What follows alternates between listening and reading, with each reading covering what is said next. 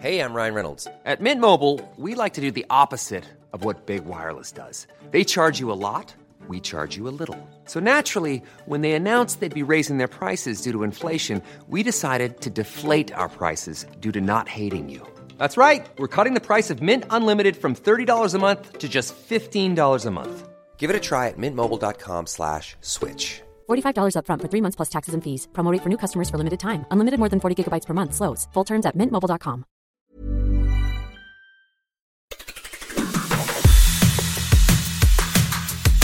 It's Saturday the 27th of May, I'm Jamie East, and this was a week that saw Rishi battle with Boris and Suella, good news for the UK's economy, Ron DeSantis join the presidential race, and tributes to the Queen of Rock and Roll. Grab a cup of something hot, put up your feet, and get up to speed on the 7 biggest stories of the week. This is the Standout 7 from the Smart 7. It's news, But not the news. Prime Minister Rishi Sunak had a tough week with Home Secretary Suella Braverman and former PM Boris Johnson both causing him major headaches. It started with Suella, this time over a speeding fine. It dated back to when she was Attorney General and sought civil service help to avoid a fine and points on her licence. It's alleged she asked her department to arrange a one-to-one course to avoid embarrassment, something they apparently declined to do. Ultimately, she ended up taking the fine, but it opened a can of worms as she may have breached the ministerial code again, and Labour's Wes Streeting was calling for an inquiry. Rishi Sunak needs to put his money where his mouth is and show that he stands up for standards in public life and have an immediate investigation under the ministerial code. What is going on in this government? He should never have appointed her in the first place. Rishi was in Japan for the G7 summit and he wasn't best pleased to be asked about it by BBC's Chris Mason. Do you have full confidence in Suella Braverman? Did you have any questions about the summit?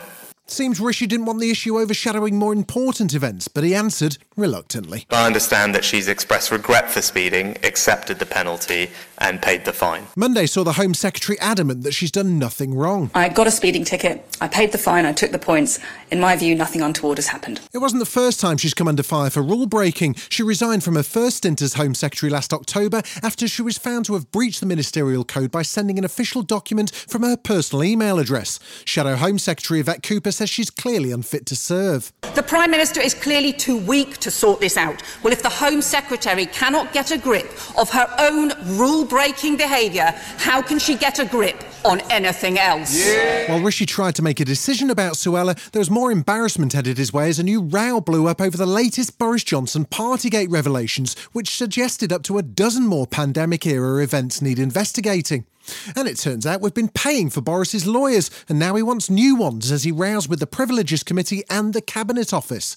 Labour MP Carl Turner wanted to know why the public have paid over £250,000 for the newly minted millionaire's legal fees. Rishi said it's all standard practice. It's actually a long-established process that former ministers are supported with legal representation to deal with matters that relate to their time in office. But Labour's Annalise Dodds wasn't convinced, and she's not sure Rishi's even in charge of his own party. This is a case where Rishi Sunak just seems to be too weak to stand up to interests in his party. This is just yet another case where Rishi Sunak needs to get a grip. Speaking of Suella, Rishi ducked that decision too, declining to report her to his ethics advisor and letting her off the hook. That didn't impress Labour's Angela Eagle. I mean, I would rather see her sacked for being completely incompetent and useless at her job.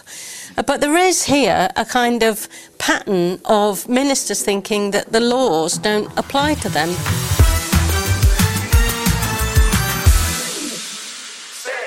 It wasn't a bad week for the UK's economy overall. After a litany of grim stories about inflation, recession and general gloom, there was finally some positive news as the International Monetary Fund announced that Britain's been hauled back from the brink of disaster. IMF Managing Director Kristalina Georgieva was positively encouraging as she outlined the latest report, which shows a recovery from the Truss era. The UK authorities have taken decisive and responsible steps in recent months. Their efforts and the recent decline in energy prices are beginning to have a favourable impact on the economy. And while inflation remains high, they expect if current policies stay focused, the UK could reach the Bank of England's 2% target by the middle of 2025. Chancellor Jeremy Hunt, beaming like a schoolboy on the last day of term, admitted there's still work to be done. So together these forecasts demonstrate that we're on the right path, but the job is not done yet. One of the major concerns for the economy remains Brexit, with dire warnings from car manufacturers last week over batteries. UK Trade Secretary Kemi Badenoch is in Qatar at an economic forum, but she says a solution is coming soon. I would want to say to car manufacturers that we're very alive to this issue. We have been looking at it long before the story with Stellantis broke, so we should see an answer soon. There was some more good news on Wednesday as the rate of inflation dropped to 8.7%, but the bad news is food prices are still sky high. The cost of kitchen staples like sugar, milk and pasta continue to surge at the fastest rate in nearly 45 years, with Jeremy Hunt again warning we've got a long way to go. These numbers show there is absolutely no room for complacency in the battle against inflation. Food price inflation is still worryingly high. The Chief Executive of the Food and Drink Federation, Karen Betts, says she believes the sector's doing an enormous amount to cut back on costs. Speaking on BBC Today, she insisted food prices going up is the last resort. But Labour's Shadow Chancellor Rachel Reeves is pointing the finger at the Brexit deal. There are many things about the current deal that is not working well enough for businesses and investors, and as a result is shortchanging us as a national economy. And in more good news for UK households, Wednesday saw the energy price cap drop to its lowest level since April 2022, as energy regulator Ofgem announced the average annual cost of energy bills for a family of four will be £2,074 from July. The new cap's over £1,000 lower than the level set by Ofgem for March to June and means average yearly bills are likely to reduce by about £430. Ofgem boss Jonathan Brearley says things should continue to improve as we begin to transition away from gas. The big thing we need to do is to make our entire system cheaper by moving towards net zero. So if we have more renewables, if we have more nuclear, then prices overall and costs overall, we believe, will get to a better place.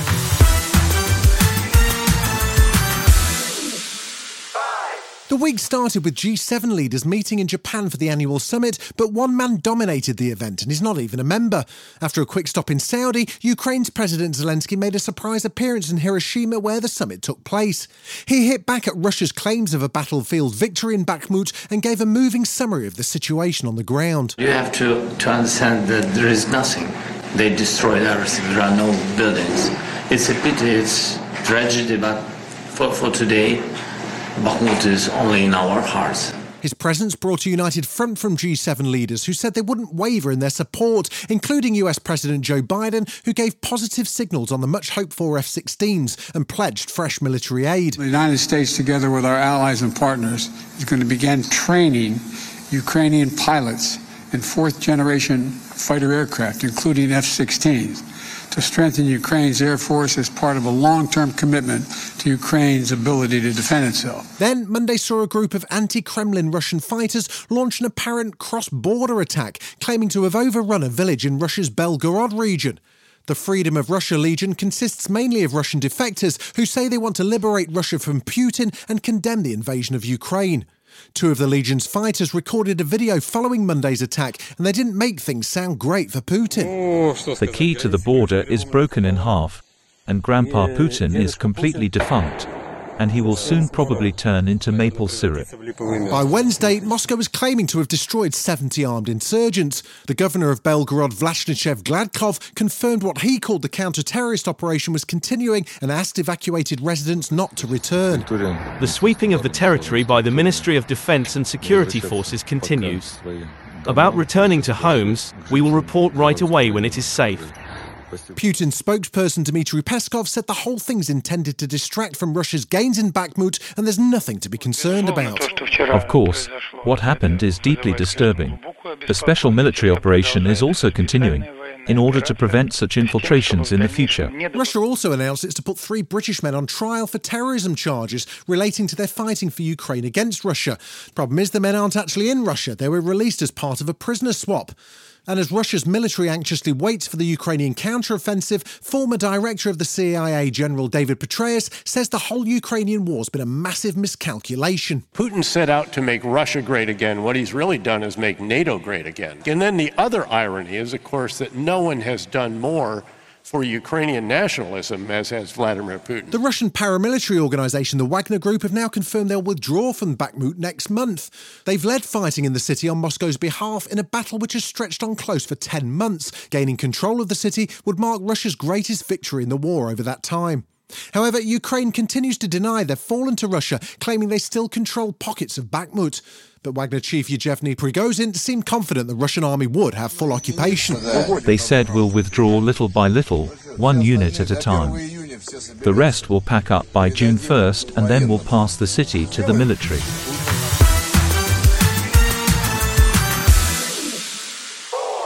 Immigration to the UK has hit record levels. That's according to figures released by the ONS on Thursday, which showed Britain's population increased by around 606,000 in 2022. Almost 1.2 million people arrived in the UK last year, with around half that number leaving the country. It's thought that the lifting of COVID travel restrictions, as well as the situations in Ukraine and Hong Kong, led to the increase in arrivals. In response, the government's announced changes to student visas, which will prevent some foreign postgraduate students from bringing family members with them to the UK. And PM Rishi Sunak says they're going to try and continue to curb net migration. Numbers are too high. It's as simple as that, and I want to bring them down. And that's why this week we announced some new measures, and I think pretty much the biggest thing that anyone's ever announced to bring the levels of migration down. But the director of the Sanctuary Foundation, Dr Krish Kandia, says Rishi's got the wrong end of the stick. This fear of net migration, for me, it is a real dead end. Migration's great for our country. It's great for our education system. And our whole NHS would fall apart without migrant workers. We're so grateful for our doctors and nurses that have come from other countries to help us. Meanwhile, the woman in charge of immigration, Home Secretary Suella Braverman, failed to show up to Parliament on Thursday to answer an urgent question on the new figures. And Shadow Home Secretary Yvette Cooper was having none of it. Where is the Home Secretary? She's gone to ground. There are reports she's not even going to do media. She's not come to this House. She's in internal meetings, presumably more private courses arranged by the civil servants. What is the point of her? Still to come on the Standout 7, Jude Law smells really weird and tributes to the Queen of Rock and Roll. Right after this. This is Paige, the co-host of Giggly Squad, and I want to tell you about a company that I've been loving, Olive & June. Olive & June gives you everything that you need for a salon-quality manicure in one box. And if you break it down, it really comes out to $2 a manicure, which is absolutely insane. It's also so easy to get salon-worthy nails at home with Olive & June. The difference between how your nails used to look when you did them yourself and now with the Mani system is a complete game changer. The best thing about Olive & June, too, is it's a quick dry. Dries in about 1 minute, lasts for 5 days, and full coverage in up to 1 to 2 coats. Visit oliveandjune.com/perfectmani20 for 20% off your first system. That's oliveandjune.com/perfectmani20 for 20% off your first system.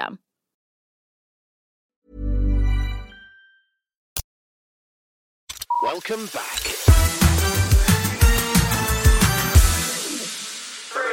Florida Governor Ron DeSantis has announced that he's joining the race to become the Republican nominee for president.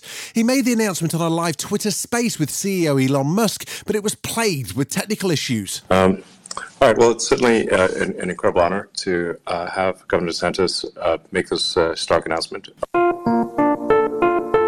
Donald Trump remains the current frontrunner in the race for the nomination, and he's polling almost 40% ahead of DeSantis, who he refers to as Ron DeSanctimonious. After technical delays, Ron was able to make his case, which includes defunding federal agencies, rejecting woke ideology, and shaking up what he says is a failing America. Buckle up when I get in there, because the status quo is not acceptable, and we are going to make sure that we reconstitutionalize this government.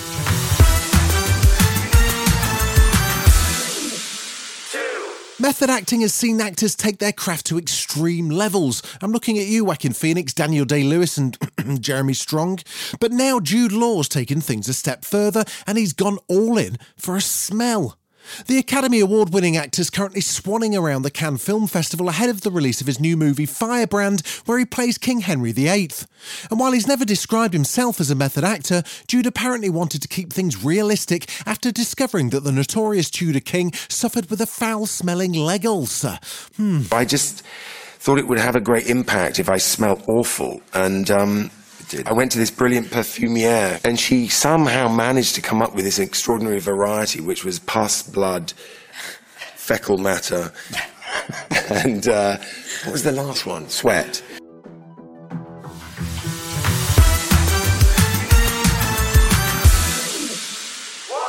Tina Turner, the Queen of Rock and Roll, has died at the age of 83. She'd been ill for some time and passed away peacefully in her Swiss home.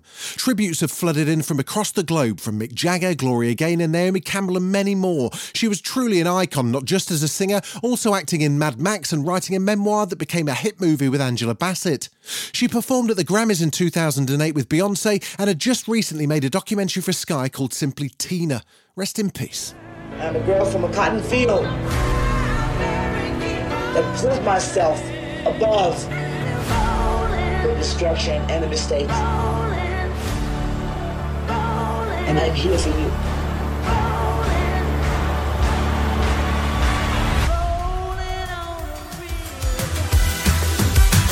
You've been listening to The Smart 7. We'll be back tomorrow at 7 a.m. Hit that follow button and have a great day. Give us 7 minutes and we'll give you the world. Hey, it's Danny Pellegrino from Everything Iconic. Ready to upgrade your style game without blowing your budget? Check out Quince. They've got all the good stuff, shirts and polos, activewear, and fine leather goods, all at 50 to 80% less than other high-end brands. And the best part? They're all about safe, ethical, and responsible manufacturing. Get that luxury vibe without the luxury price tag. Hit up quince.com/upgrade for free shipping and 365-day returns on your next order. That's quince.com/upgrade.